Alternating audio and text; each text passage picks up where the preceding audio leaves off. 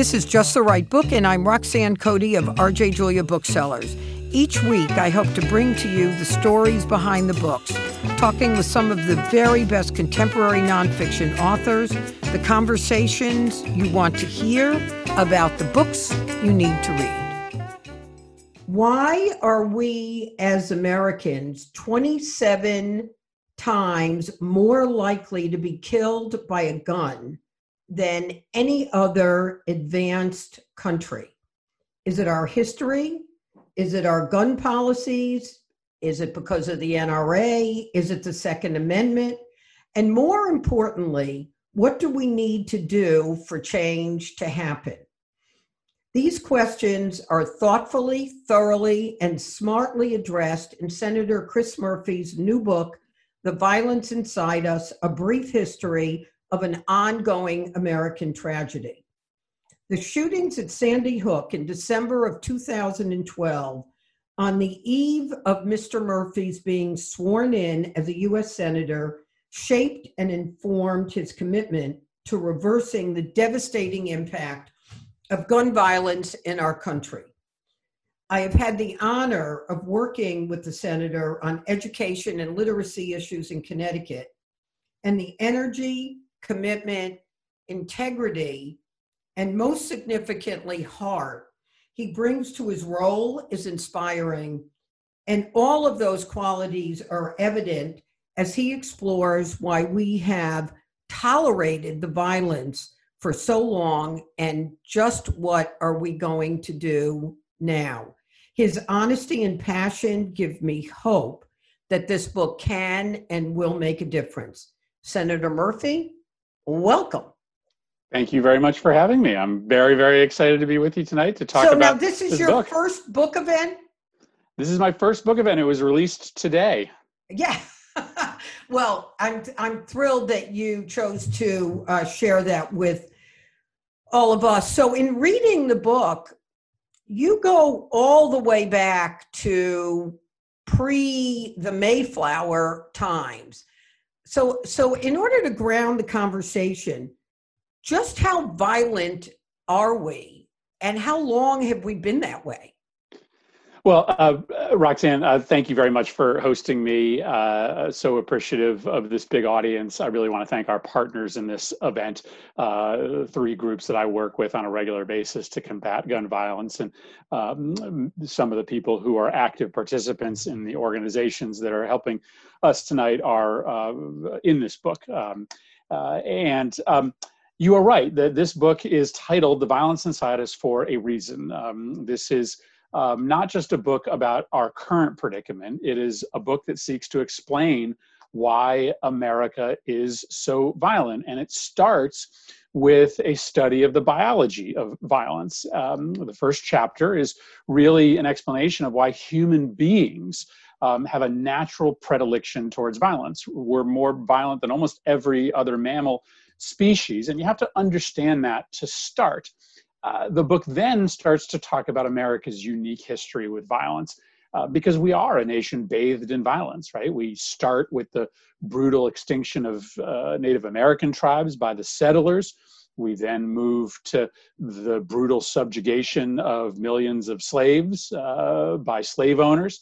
And we fast forward today, where a repressive criminal justice system too often forces violence into communities of color on a regular basis. And so I did try to sort of start this book with that sort of platform of understanding. But if I could, Roxanne, maybe I'll sort of start with the fulcrum point for American violence, which is the middle 1800s. And I'll just quickly sort of explain why the book spends a bunch of time talking about that moment. That's a moment when three things happen. One, there's this explosion in the early 1800s of the American slave population because of the invention of the cotton gin. All of a sudden, we need more violence in this country to maintain the slave economy. And we kind of become numb as a nation to that violence. Second, you have all these new immigrant groups coming into this country. And what the world's history tells us is that when you have different peoples close together competing for economic space, violence results. I wish that weren't the case, but it is. And so in America, this melting pot, at moments of waves of immigration, you tend to have rises in violence. But then there's this third thing that happens. That's something that happens in Hartford, Connecticut, the invention of the handgun. All of a sudden, on top of this racial violence, on top of this interethnic violence, is superimposed a small little repeating revolver that can be stuck in your pocket, which allows for regular arguments that happen on the street all the time to turn deadly. And in America, we decide to commercialize those guns and let anybody who wants them have them. And so it's all of that that happens in the middle part of the 1800s that starts to set America on this trajectory, which separates us from the rest of the world. Up until the middle 1800s, we weren't any more violent than, our European competitors. All of a sudden, at that point, we start to have violence rates, homicide rates that look very different from the rest of the world, and we've never returned. And so the book is really an opportunity to sort of examine all of those pathways, right? What can you do to control all of those different influencers on violence? Guns, interethnic conflict, and racial oppression. And all those topics are still very much relevant today.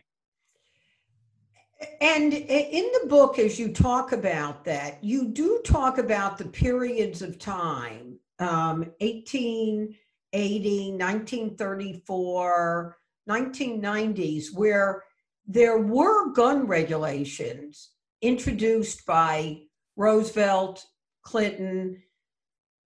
And what was it about those periods that you think contributed to the decline in violence?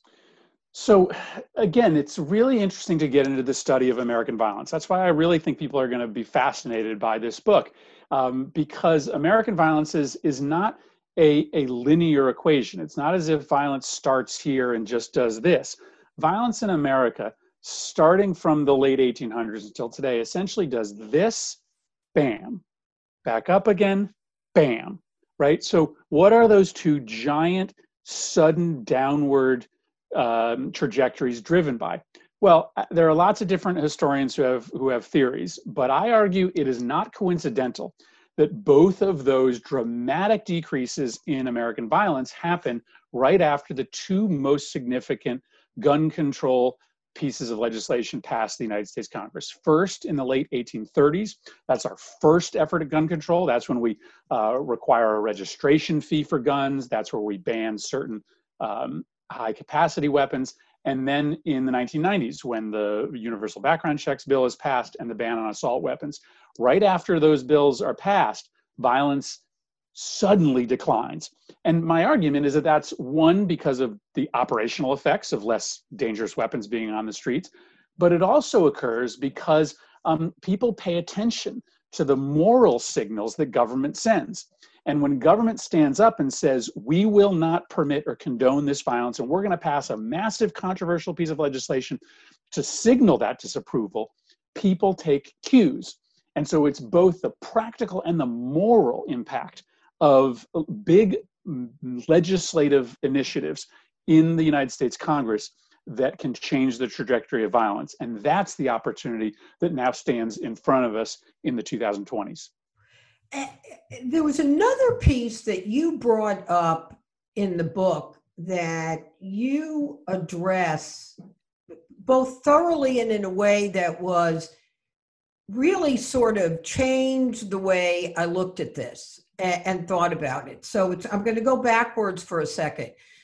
We're going to go back to the Second Amendment in more detail in a minute, but at that time, when the founders were putting together the Constitution and in Washington's second term, there was a real reluctance to have a national army because that began to smack of what was going on in Europe. And so the militias were actually a shared role, right, between the people and the government to protect the country.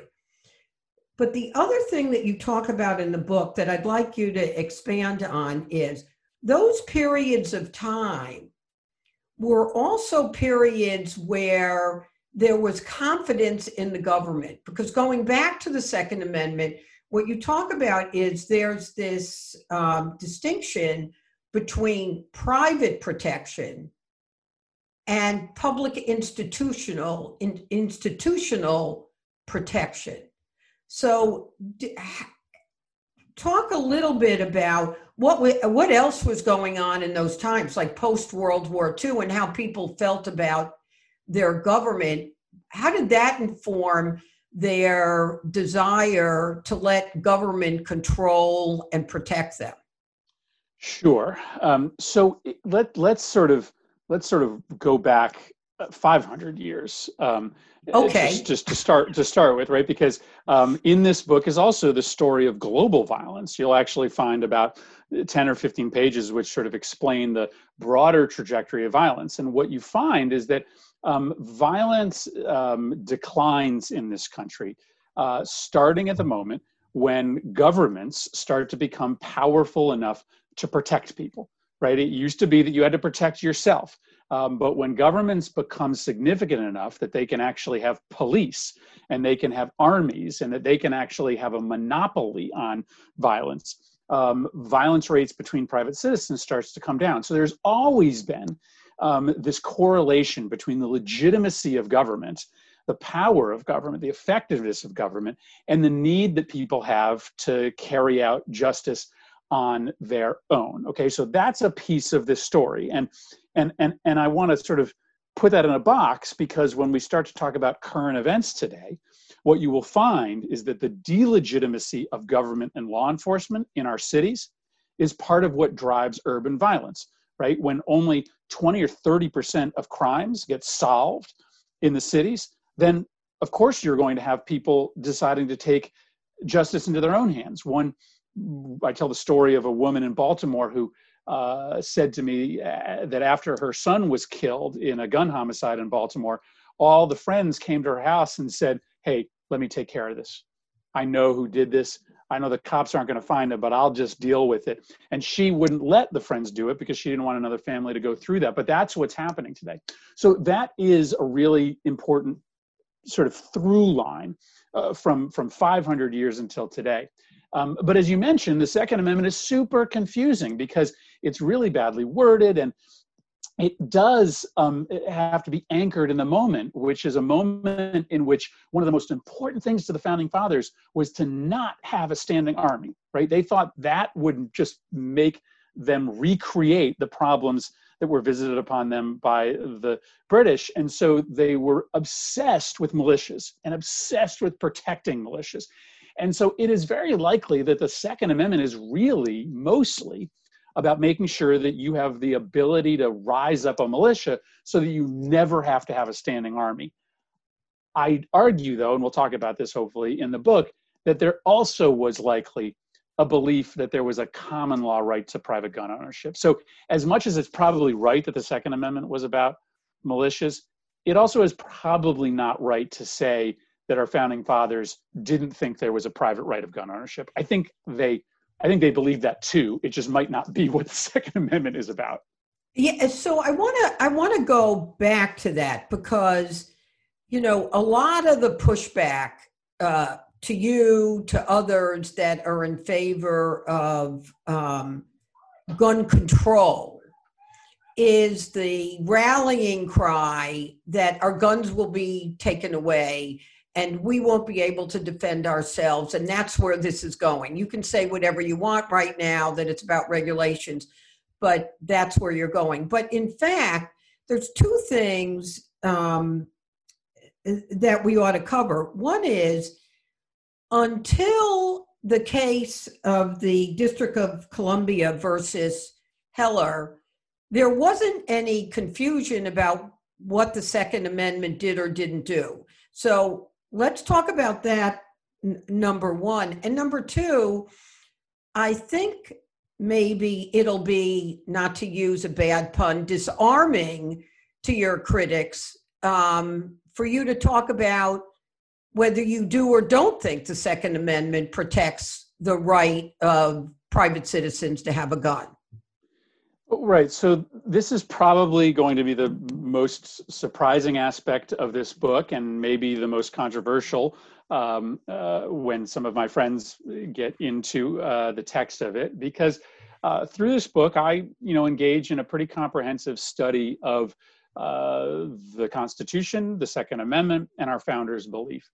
And while I already said I'm not sure that the Second Amendment is actually about the private right of gun ownership, I think constitutional scholarship from that period of time makes it pretty clear that our founding fathers did likely believe that there was a common law right for individuals to own weapons. But they also believed that that right should be heavily regulated. At the time of the Constitution's writing, gun ownership was heavily regulated in the United States. In some states, you had to register your guns, or you had to register the amount of gunpowder you had. There were vast populations that were prohibited from owning guns. Mostly that was African Americans. But there was no doubt that there was the ability for government to step in and decide who would own guns and to be able to know who owned guns. So my argument here is that as progressives who want to make progress, it's probably best for us to acknowledge that we don't think the Constitution allows for us to take away guns, but we do think the Constitution allows for us to have common sense regulations around that right. And I think that's actually where 80% of the American public is. I think that's a real sweet spot for us to be. I also come to the conclusion that it's the right place constitutionally and legally to be. But you're right. There are many people who do believe that the Second Amendment does not protect the right of private gun ownership, that it is only about militias. I come to a slightly different understanding here, but it's an understanding that I think still allows us to regulate the ownership of weapons in a way that can make this country much safer. So here's something else that might surprise people. And I'm quoting Carl Frederick, who was the president of the NRA. He gave testimony before Congress with regard to the 1934 Act, anti-gun or gun regulatory provisions that were coming before Congress. And this is from an NRA president. I might say that 4 times. I do not believe in the general promiscuous toting of guns. I think it should be sharply restricted and only under licenses. So share with us how the NRA got founded and its purpose, and how did it morph into the organization that probably single-handedly is ensuring that there isn't gun regulation? So, as you can probably tell already, this is a book that has a theory, but also is full of stories. Because I think people learn best by stories. I think it keeps them focused on the issue. And one of the stories in this book is the story of the NRA, and it is a fascinating story because, as you referenced, for most of the NRA's history, they were important. But they were important in part because they believed in the strong regulation of guns. They represented gun owners and gun sportsmen who wanted to make sure that only the right people had weapons. And so the NRA actually was the organization that wrote the state gun laws of the 1920s and 30s, that supported the bills that passed Congress in the 30s and the 60s. But then something changes. A guy by the name of Harlan Carter, and boy, his story is fascinating. It's in the book. He comes up through the NRA ranks. He bands together with a bunch of other kind of right-leaning members of the organization, and they stage a coup. They take over the organization, and their theory is that the NRA should link arms with all of these other right-leaning causes across the country, like the anti-ERA movement, the anti-gay rights movement, the anti-civil rights movement. And they should all form a united front to brook no compromise on civil rights legislation, on women's rights legislation, or anti-gun violence legislation. And they win in this fight over the future of the NRA, and that's what the NRA becomes in the 1970s. So we know the NRA as a group now that is against everything, because that's who they are post 1975. But for a long time, the NRA was at the table, in fact, writing some of these really important pieces of legislation. Now, I argue in the book that the NRA has now gotten so far over its skis that it is embarrassingly out of step with its own members, such that it can't survive. But that's been a long transition since the 1970s. And we'll come back to the NRA, but you talk about stories, and there are an extraordinary number of really heartfelt stories and people that we get to meet that are brave and smart and touching. And you open the book with a story about Pastor Sam Saylor. So share with everybody, Chris, what you learned from him. So Sam may be on this call right now. He's a dear friend. Hey, Sam, if you're on. You will find, if you pick up this book, that it opens with the story of a gun murder on the streets of Hartford in October 2012. Shane Oliver is Sam's son. Shane was 20 years old and was a kid that had had a tough upbringing. He had had an in utero stroke, which had robbed him of the use of one side of his body. He had gotten picked on relentlessly as a kid, so he learned how to throw a punch with the arm that worked. As his parents said, Shane was a great fighter, and he had to fight to survive. He set up a bottled water selling stand the summer of his 10th birthday. Why? Because he was being recruited by drug dealers to do runs throughout the neighborhood, and the only way he could avoid them was to have another job that he had to go to. And so he set up a water selling stand with his dad's help that summer. When he's 20 years old, he's engaged in a car repair business, and he's selling a car to a sort of casual acquaintance. And in the money exchange, an argument starts over a girl. Shane, in defending his girlfriend, throws a punch. The person on the receiving end of the punch goes and gets a gun from his car, an illegal weapon, fires it at Shane. And hours later, with his parents by his bedside, Shane dies. And I tell that story for a number of reasons. One, because nobody knows it. Everybody knows what happens in Connecticut 2 months later. That's Sandy Hook. But nobody knows Shane Oliver's story. And yet he was the 20th victim of gun violence in the city of Hartford before the day in which 20 kids were shot in Sandy Hook. I also tell that story because the reason that Shane ended up in that position is not just because of the illegal weapon, but because his entire life was centered around violence, either fleeing the violence of drug dealers or dealing with the violence of bullying. When you grow up in a low-income, desperate neighborhood like the North End of Hartford, you deal with violence every single day. And we need to understand his story because it should compel us to action, just like the story of Sandy Hook compels us to action. And I tell it finally because Shane Oliver grew up a mile away from me. I grew up a mile from Shane Oliver in Wethersfield, Connecticut, and none of his upbringing is familiar to me because we've chosen to create these economic prisons in places like the North End of Hartford that are totally foreign to the rest of us. And we've got a lot of work to do to try to even out young people's experiences, to try to understand how we live in different places and from different backgrounds, and to try to order a new reality, both with respect to economics and gun laws, so that there are no more Shane Olivers in this world. Chris, it brings up, in case anybody is offended by my calling the Senator Chris, I required it. Yes.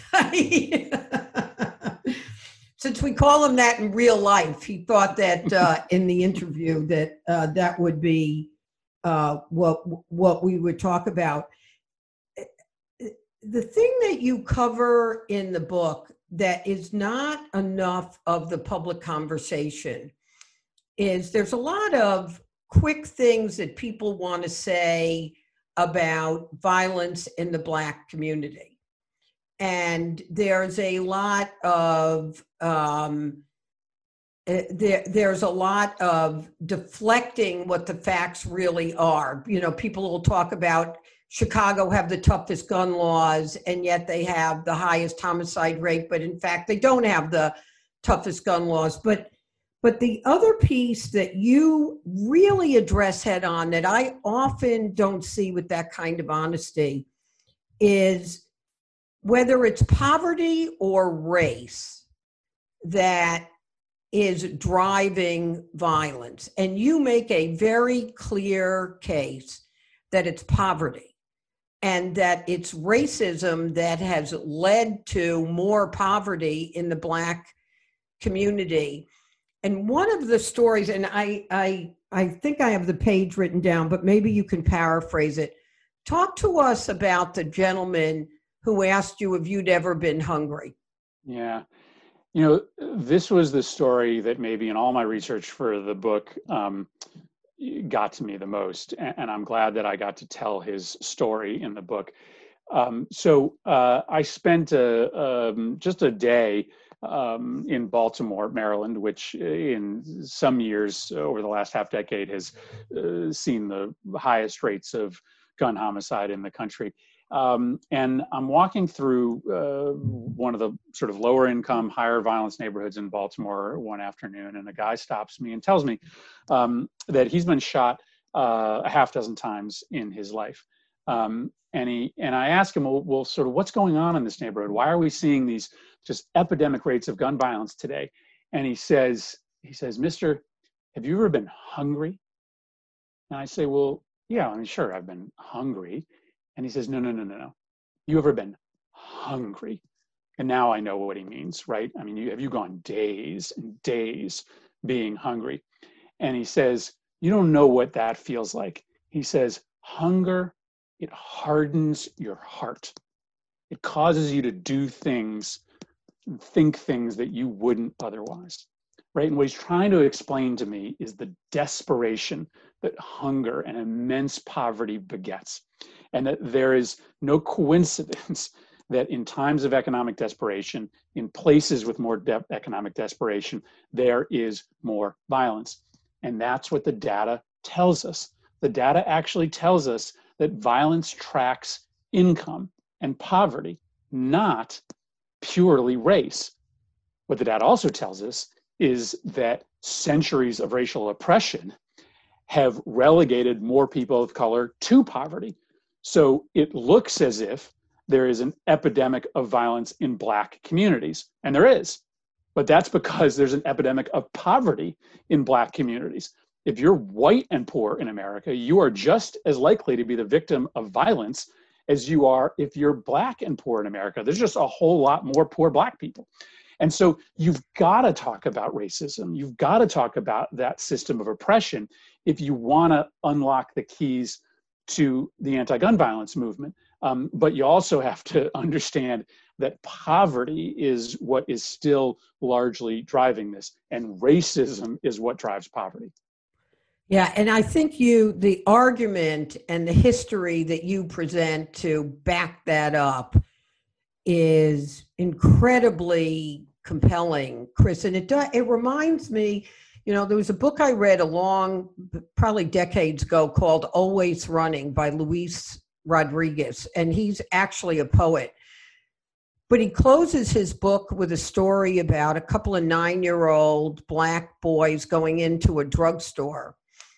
And the boys come in and they just sort of go into the drugstore, and in short order, the person behind the counter has a gun sort of casually available and immediately accuses the boys of like attempting to steal or do something. They haven't done anything. They've walked into the drugstore. And Luis Rodriguez says that these two 9-year-old boys learn very quickly that their lives don't matter, that they are disposable. And how on earth should a 9-year-old boy think he's disposable. If he's disposable, then everybody else is disposable. And that notion of them not mattering, of their, deaths not being recorded or mattering, like 20, white people who were killed, begins to inform where they stand in the landscape. And in this book, as part of that story regarding Shane Oliver, it is, I think, important to note where Shane Oliver was before he went to sell that car. Right before he went to sell that car, he had gone to a vigil marking the 1-year anniversary of the disappearance of a friend of his by the name of Ito Garcia. And Ito had been out riding bikes in his neighborhood in South Hartford and had literally disappeared off the face of the earth. To this day, nobody knows what happened to him. His bike is still there. He's gone. And a year later, the only thing to remember him was this vigil that Shane and his friends were running. And Sam says, it's not lost on me that if it wasn't Ito Garcia and it was, Heather, right, from Wethersfield, that would have been nightly news for years and years. Blonde-haired Heather goes missing, riding her bike in a white suburb. That is commanding the nation's attention. But it happens to Ito Garcia, who has cornrows and knuckle scars, and nobody cares. Nobody cares. And every kid in Hartford knows that. Every kid in Hartford grows up with that inferiority complex. And that's why I talk about in this book, as we mentioned at the beginning, the moral signal that is sent to the nation when we stand up and act on the issue of gun violence. It's not just the practical effect. It's also that signal, that message that we send to these kids that we care, that we value you as equal human beings to everybody else. And that's why there's a transformational power if at the end of this movement, we are able to actually deliver that legislative change. And, you can't help but talk about this and not think about the riots that are going on in our country. And these riots have started with the inexplicable deaths of Black, mostly men, or in the case of Breonna Taylor, women, and there are plenty of women at the hands of the police. So these riots are happening, and there's a complex thing going on with the riots, right? There are protests that are related to the Black Lives Matter movement that are clearly nonviolent, that have now turned into riots. And whether they're radical people on one side or the other spectrum that in fact are not even related to the Black Lives Matter movement or are, but how does what's happening today with the protests and the riot, how do they interface with the way you talk about violence? And what do they suggest about what we need to do at this juncture of time when we're on the eve of an election, where those protests and riots are being used as a political device and taking away from the original issues? That's a lot of questions, but I'm sure you can handle it. Well, no, it's important. And I think at the outset, it's really important to note that since the killing of George Floyd, there have been likely thousands, if not tens of thousands of protests all around this country.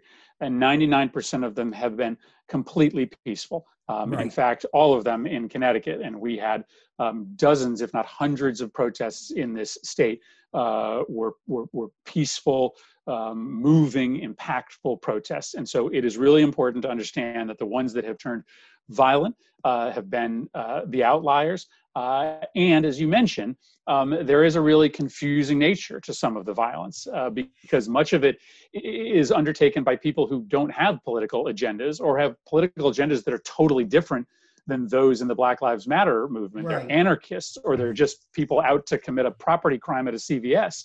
And so I think it's really important to sort of understand the platform here. But all of this is obviously made worse by a president who refuses to even attempt at healing the nation, who from the very beginning was interested in only inflaming the tensions, exacerbating the chaos. And I think we're in the moment we are today, where you now have Trump supporters running caravans into these cities armed to the hilt looking for trouble because of an abdication of leadership and responsibility from the president. I really loved what Joe Biden said yesterday. I appreciate the fact that he called out violence no matter who commits it. And I think that's really important for folks to hear, as opposed to the president who seems to want to excuse it when it happens from his supporters. But to come back to the book, and I won't belabor this, I wrote this book a year ago before any of this happened. But in my book, I spend a bunch of time talking about the 1967 and 68 riots because it's really important to understand what happens when communities of color reach a breaking point, when they ask through legitimate means for redress over and over and over again, and they don't get it.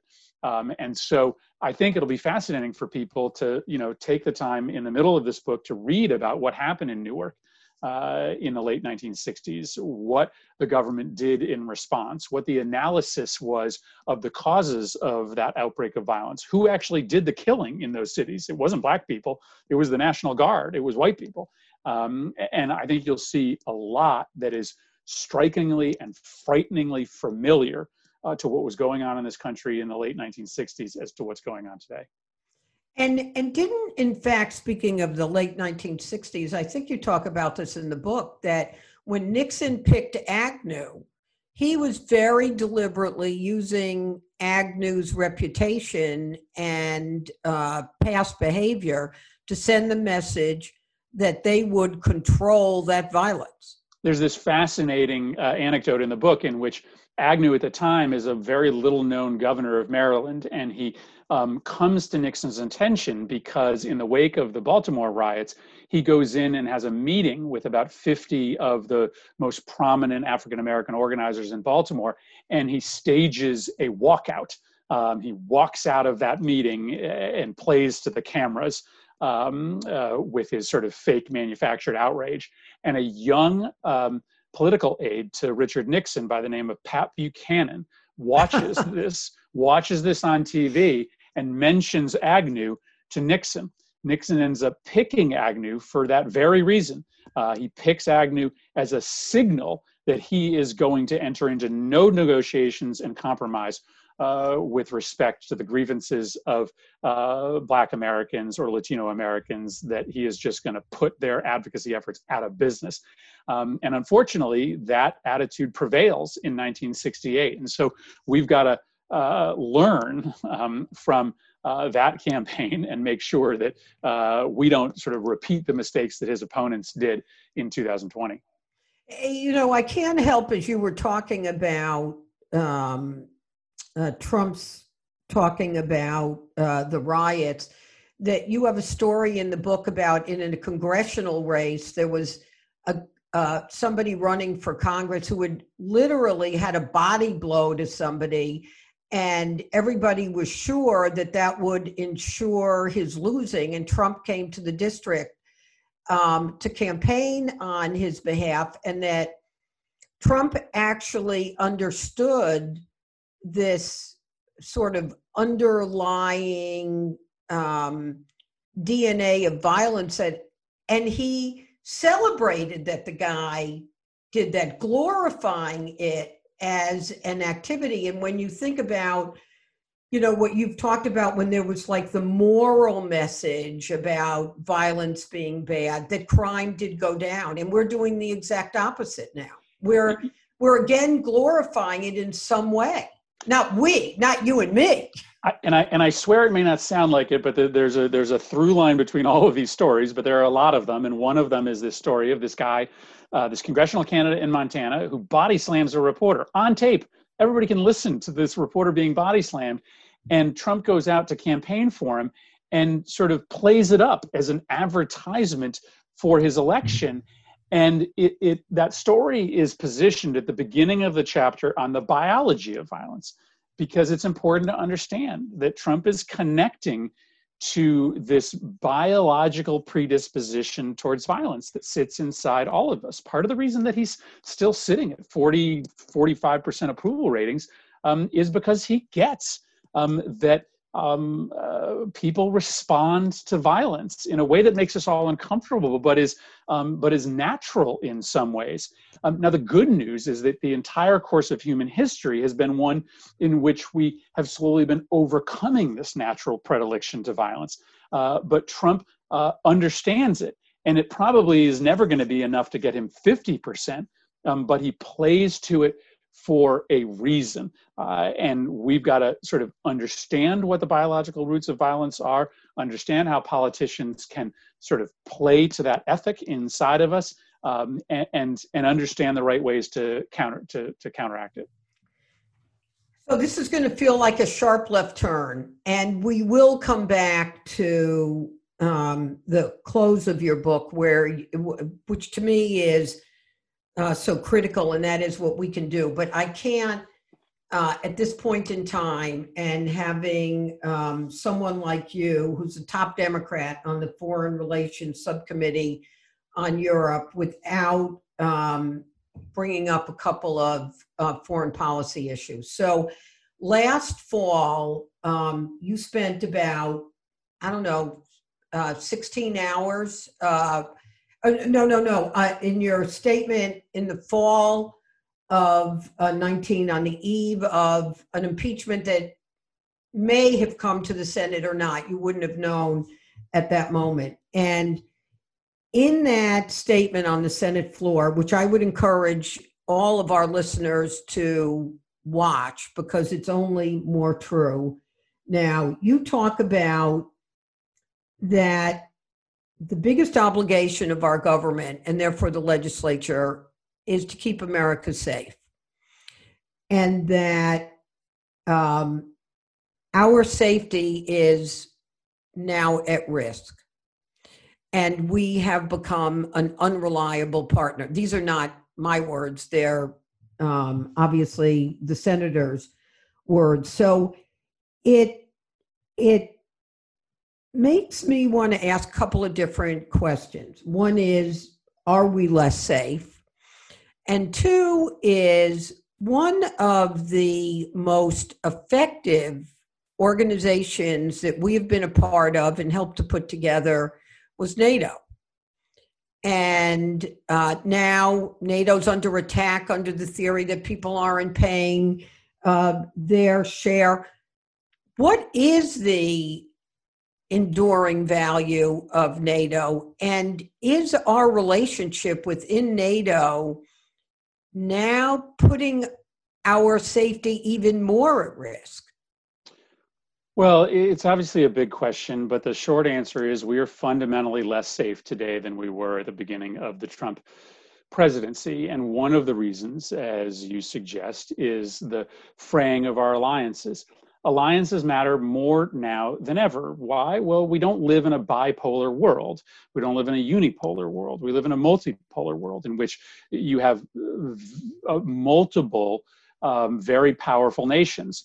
And we also live in a world today in which nations have figured out how to exert power and influence beyond just their military. And so China, for instance, is out there running circles around us when it comes to the next waves of world-changing technology. And that's really bad because those kind of technologies, used the wrong way, can accrue to the benefit of would-be dictators. It can allow for people to spy on us, Chinese 5G, for instance. And so alliances matter not just because they protect you against conventional attacks, but the only way to beat China when it comes to the export of the next 5G is for the United States and Europe to team up. We can't do it alone. The Europeans can't do it alone. We have to come up with a strategy together. And so alliances today are more important, and Trump has fought really hard to deconstruct them, putting the next president in a tough spot. I also do have a chapter in this book on foreign policy. It's called The Violence We Export. And it sort of has in it my argument that we have sort of missed this transition where power around the world is not just projected through tanks and guns. Now it's projected through sovereign wealth funds and public health programs and propaganda campaigns. And so we've got to have a whole reorientation of the tools that America has to protect ourselves. And what we've been doing year after year is just putting more money into the military, sending more weapons overseas. We've ended up exporting American violence to lots of other places. And we misunderstand that today there's lots of other ways beyond the Department of Defense to stand up protections. And obviously, COVID-19 is the best example of that. We spend $700 billion on the Department of Defense. We spend $12 billion every year on international public health. That is clearly a misallocation of resources given what a foreign pathogen did to the United States over the course of the last 6 months. Yeah, I'm frustrated that we don't have 4 or 5 hours or 8 hours to talk, because each answer that you have gives us like 5 additional threads. But on the same issue of foreign policy, so there's a lot of articles now about, Trump has transformed the Republican Party into the Trump Party. And Trump in many ways reflects what are not historically Republican values. For instance, a protectionist tariff environment, these alliances that were created are bipartisan. Do you think that, or what do you think Trump's impact on Republican foreign policy will be, whether Trump's gone in 2020 or he's gone in 2024? Is the old notion of a Republican Party and their historic stances on foreign policy gone? I don't think they're gone. I worry much more about the Republican Party's positioning on domestic issues. I think Trump sort of stands at the end of a transition within the Republican Party on domestic issues. The Republican Party used to have lots of ideas about education and immigration and nutrition. They were ideas I didn't agree with, but they were ideas. The Republican Party no longer has any ideas on domestic policy. All they stand for is the destruction of government. And Trump is kind of the natural denouement of that long process. On foreign policy, there are still a lot of Republicans that believe the United States can play a role for good in the world. There are still lots of Republicans that believe in protecting human rights and democracy abroad. Because their party has been taken over by a cult of personality, they've just kind of shelved those ideas for now. Or they pretend that they can work on them overseas despite Trump. That's not true, but I do have hope that a more, it's not a conventional foreign policy, because I'd argue that we kind of have to reset American foreign policy anyway, but I do believe that there are Republicans that will be able to sort of come back and work in a bipartisan way on good foreign policy when Trump is gone. Less hope for that on domestic policy. Well, so that sort of feeds into this little follow-up question I had. Do you see people coming along in the Republican Party who, in the now Mitt Romney, in the historical John McCain way, that you can see in a post-Trump world as people who will remember about instituting policies on a shared vision and work in a bipartisan way? No, here's the real problem. The problem is that those people are not coming up in the Republican Party. The problem is that the folks you can work with are largely at the end of their careers. And so the new members of the Senate and the House are Trumpists. And we've seen that even in our own state. We have a lot of really thoughtful, common sense Republicans in Connecticut, but they are slowly being overtaken by these folks who sort of follow Trump's nihilist foreign and domestic policy. So we're in trouble in that sense. The folks that sort of think like John McCain, they don't register as Republicans any longer. They either register as Democrats or they register as independents. And that's the real fear, is that, ultimately, even if Trump is gone, he still remains the figurehead of that party. He still will be the most influential Republican in their primaries. And his followers will likely continue to dominate. So they're going to have to figure that out. I can't figure that out for the Republican Party, but it remains an enormous risk, even if Donald Trump is defeated. There was an article or an op-ed piece that I saw a while ago, and I wonder what your view on this is. And that notion that was written about is that we historically, as a country, have had a shared vision. And you even talk about in the book that we're known for the same melding that might have created this in-group and out-group and contributed to periods of violence. In fact, this melding has defined us.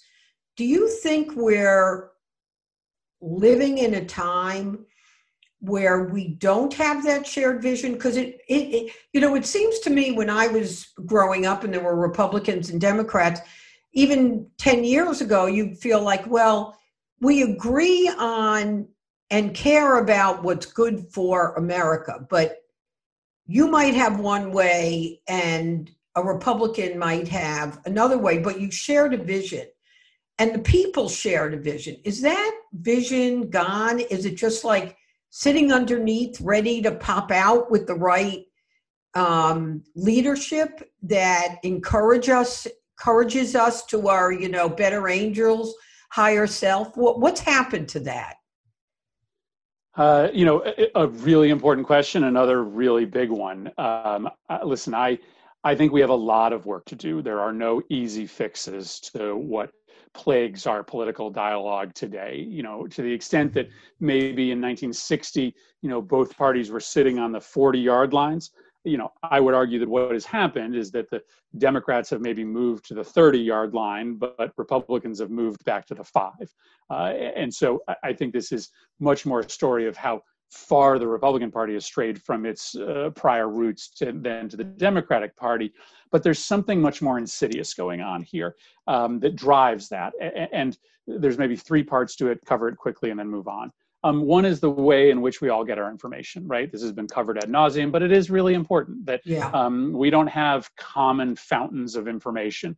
Books remain that way, but we get our news and our information increasingly from sites and from sources that only agree with us and feed our own personal narratives. Second, the political process has become more polarized. Why? Because money drives politics today. And you know what drives money? Partisanship. When I send out an email, saying a fundraising email talking about something terrible that Republicans did, it raises 10 times as much money as when I send out an email talking about something good that I did. Everybody has to live with that. Sad.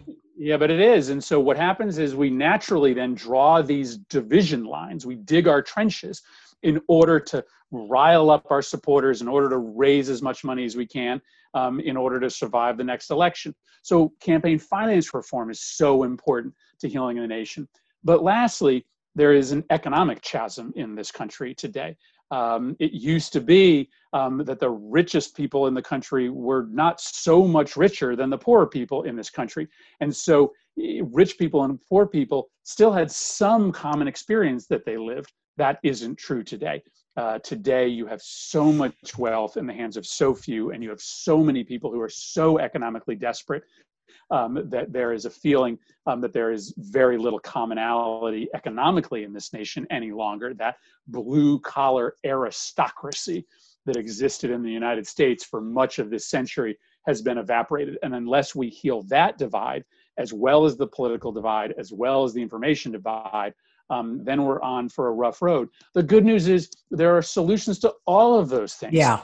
It's not as if it's hopeless. It just requires identifying those problems and then tailoring the solutions to get there. And I remain in public service because I think that path still exists. Yeah. So before we close, there was one image in the book, and I think I remember this properly, that I'd like you to address. How old were you when you carried a briefcase to school? That is a lie, and I want you to stop repeating that. Um, there is a there is a this is a great joke that a friend played on me.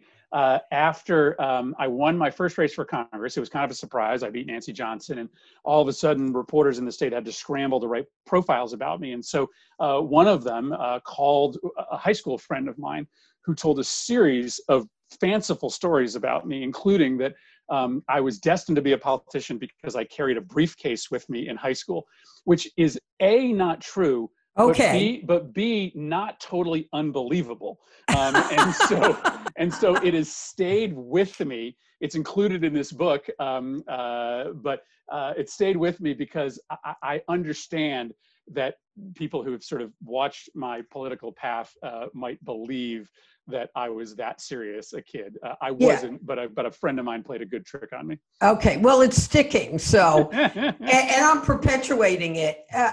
So, Chris, you were on a train headed to New York with your two boys and your wife to go to Rockefeller Center during the Christmas season, when you got a call from that fabulous Kenny Curran that runs your office up in Hartford and is a good friend that I've had the pleasure of working with. He called you to tell you that something awful happened in Newtown, and you went to a coffee shop for a second after you got off the train with the kids and ultimately decided not to tell the boys really what happened. How do you talk to your kids, or how should we be talking to our kids about the violence and that's going on in the country and at school? I mean, they're practicing lockdowns. How do we talk to our children about this? Yeah, it's obviously something I struggle with every day. My children were 4 and 1 when Sandy Hook occurred, far too young to have that conversation. But as I talk about in the book, I was wholly unprepared for how difficult it was to talk about violence, a subject that I know more about than 99% of the rest of America. When my kindergartner came home and told me about his first lockdown drill, right? He came home and told me that he had been pushed into his classroom bathroom with 26 other public school kids and told to remain quiet as long as they could. They were practicing for what they would do if somebody got into the school that wasn't supposed to be there. And I chose as a kindergartner to sugarcoat it and to sort of not tell him the true story of why that was happening. But I have been honest with my kids since then. They're now 8 and just turned 12. And I have carefully and slowly, told them the story of what's happening in this country. And I have chosen, I think rightly so, to not overplay the danger of school shootings, right? Because they are real and they do occupy the headlines, but you are still more likely to be, struck by lightning or die from a heavy thing falling on you than you are to be killed in a mass shooting. And so I don't want them to live lives of fear, but I do want them to understand that this is a problem in the country, and it's a problem for a lot of kids that don't look like them and don't grow up like them, and that their dad goes to work every day to try to solve it. And so I've been careful and methodical about how I've read my kids into this reality. I told them about school shootings only after I told them about other kinds of violence that happen to kids different from them in different economic situations from them, of different races. But I did get there. But for me, it was a process. And I think every parent will deal with this differently. But I think not putting too much on kids too quickly and allowing them a journey is probably part of what works best. Yeah. Well, thank you for that. So I'm going to close with this. So you committed what might have been political suicide a bit ago when, in support of a gun control bill, you engaged, sort of rallied by Cory Booker and some other of your colleagues in the Senate to hold a filibuster. and you closed that 15 or 16-hour filibuster, which, to remind everybody, you can't eat, go to the bathroom, sit down. Can you have water? You can have people bring you water, but but you can't really drink water because then you have to pee. Oh, yeah, that's right. Okay. So you closed that story, that filibuster, with this story that I'm going to ask you now. Tell us why Annie Murphy ought to inspire us to be part of a change in our gun regulations. Yeah, it's a tough story to sort of say out loud. So first and last, let me make note that this is, as you will find, not a book about Sandy Hook. It's a book that starts in the north end of Hartford. It ends with a story about Annie Murphy, but I really believe that though Sandy Hook is important in my formation as the public servant I am today, that story is really not mine to tell. It's somebody else's story. And so while there are pieces of it throughout the book, this is not going to be a book that tells you that story. But at the end, there is a story from that school on that day, and it's the story of Annie Murphy. I told it at the end of that filibuster. It's a story of a dedicated teacher who had formed a bond that year with a young boy in her class, Dylan Hockley. Dylan's mom now runs Sandy Hook Promise, one of the organizations that's sponsoring this event today. And on that day, when all of the parents were gathering at the schoolhouse, the Hockleys knew that their son hadn't returned, but they thought maybe Annie would come to the schoolhouse because Annie and Dylan were close. Annie was his paraprofessional, his special education instructor, and that maybe Annie would tell them what happened inside that school to Dylan.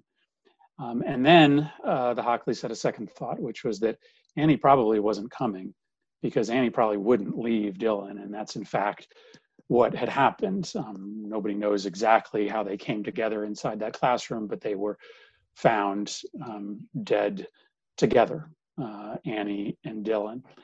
And it's important to me because I think about all the things that Annie could have done, right? She could have run, she could have hid, she could have panicked. All would have been very natural reactions, but she did this unbelievably heroic thing. Somehow or other, she found this kid. And the small peace of mind that it provides to the Hockleys to know that they were together at that moment, it's important. It's really important. And the book is called The Violence Inside Us because inside of us is violence, right? Biologically, it's inside of us. Because of our nation's history, it's inside of us. But there's something else that lies inside of us too, that over the years has overcome that predisposition to violence. And it's good, right? It's goodness. And it found its way to the surface of Anne Marie Murphy's psychology that day so that she could do something truly heroic. And it's a reminder to all of us that it exists inside us. We just need to make choices every day that make this country more good, more peaceful, more just. And if we remember that, then no matter how down we get about a Black man being shot 6 times in the back in Kenosha, or a shopping mall being shot up in El Paso, we can fix this, right? If we find out what lies inside us besides the violence, we have a pathway out. We have a pathway to a better, more peaceful nation. And that, in the end, is the case that this book makes. That yes, we are a violent species. Yes, we are a violent nation. Yes, we have made a host of bad choices over the course of our history that has made us the most violent place on earth amongst high-income nations. But yes, just like Anne Marie Murphy made a choice inside that classroom, we also have a choice as the American people. And what I hope is that this book educates people, it inspires people, and it gives them an avenue in which to become more forceful advocates themselves to help us get to that place that I know that we can get to. And I'm just really delighted to be able to, share the journey that I've been on over the last 7 years with folks through this book, and hopefully find a way to get more folks in and part of our cause. Chris, I'm not normally short words for the good or the bad of it, but your words tonight, your words in the book are not only inspiring, when things are so dark and feel so hopeless, that you manage to do a little bit of what Winston Churchill did, right? He didn't hide the bad news, but he inspired everybody in England to overcome them. And your book is doing that. It gives us all the darkness, all the bad news, all the, and I think I cannot urge all of you more to read this book. I'm going to become, a relentless cheerleader for the importance of understanding what you talk about in the book. But it also ends with the possibility that how we live will be the world we get. And you're encouraging us to be active, that's how change will happen. Not because you, Senator Chris Murphy, are there duking it out with your 99 colleagues, but because all of us have taken our civic responsibility to become engaged. And, you inspire us with this book. So I want to thank you for your time. I want to thank you for writing the book. I want to thank the 3 organizations that we've partnered with: Connecticut Against Gun Violence, Sandy Hook Promise, and the Newtown Action Alliance. I want to encourage all of you to buy the book, but mostly I want to encourage all of you to hear what Senator Murphy has said. And if you want to see change, be part of making that change happen. So, Senator Murphy? Well, what makes me so excited to be part of this is that all of the organizations that are part of this call are already living up to the charge that I put forth at the end of that book, which is to live the world that you want to be a part of. And our anti-gun violence advocacy organizations who are just here with me every day are part of that charge, but so are you, Roxanne. You and RJ Julia have made the decision to not be passive participants in your world, to literally dream up solutions that make your community a better place, and to go make it happen. And you and I have been a part of many of those efforts. And so it's just so great to have a partner like RJ Julia in our community that is doing good work, giving us access to great literature, but also being a model for how a socially responsible and conscious business can act in these days where we see a lot of examples otherwise. So thank you so much for letting me be a part of tonight. All right. Thank you so much. Thanks you. Everybody for joining us. Erica, thanks to your team. Good night, everyone. You've been listening to Just the Right Book with Roxanne Cody, brought to you by LitHub Radio. The show is produced by Roxanne Cody, Michael Selleck, Johnny Diamond, and LitHub Radio. Our editor is Justin Alvarez. The original theme music is by Kurt Feldman. You can subscribe to us on Apple Podcasts, Spotify, Pandora, or wherever you listen to podcasts.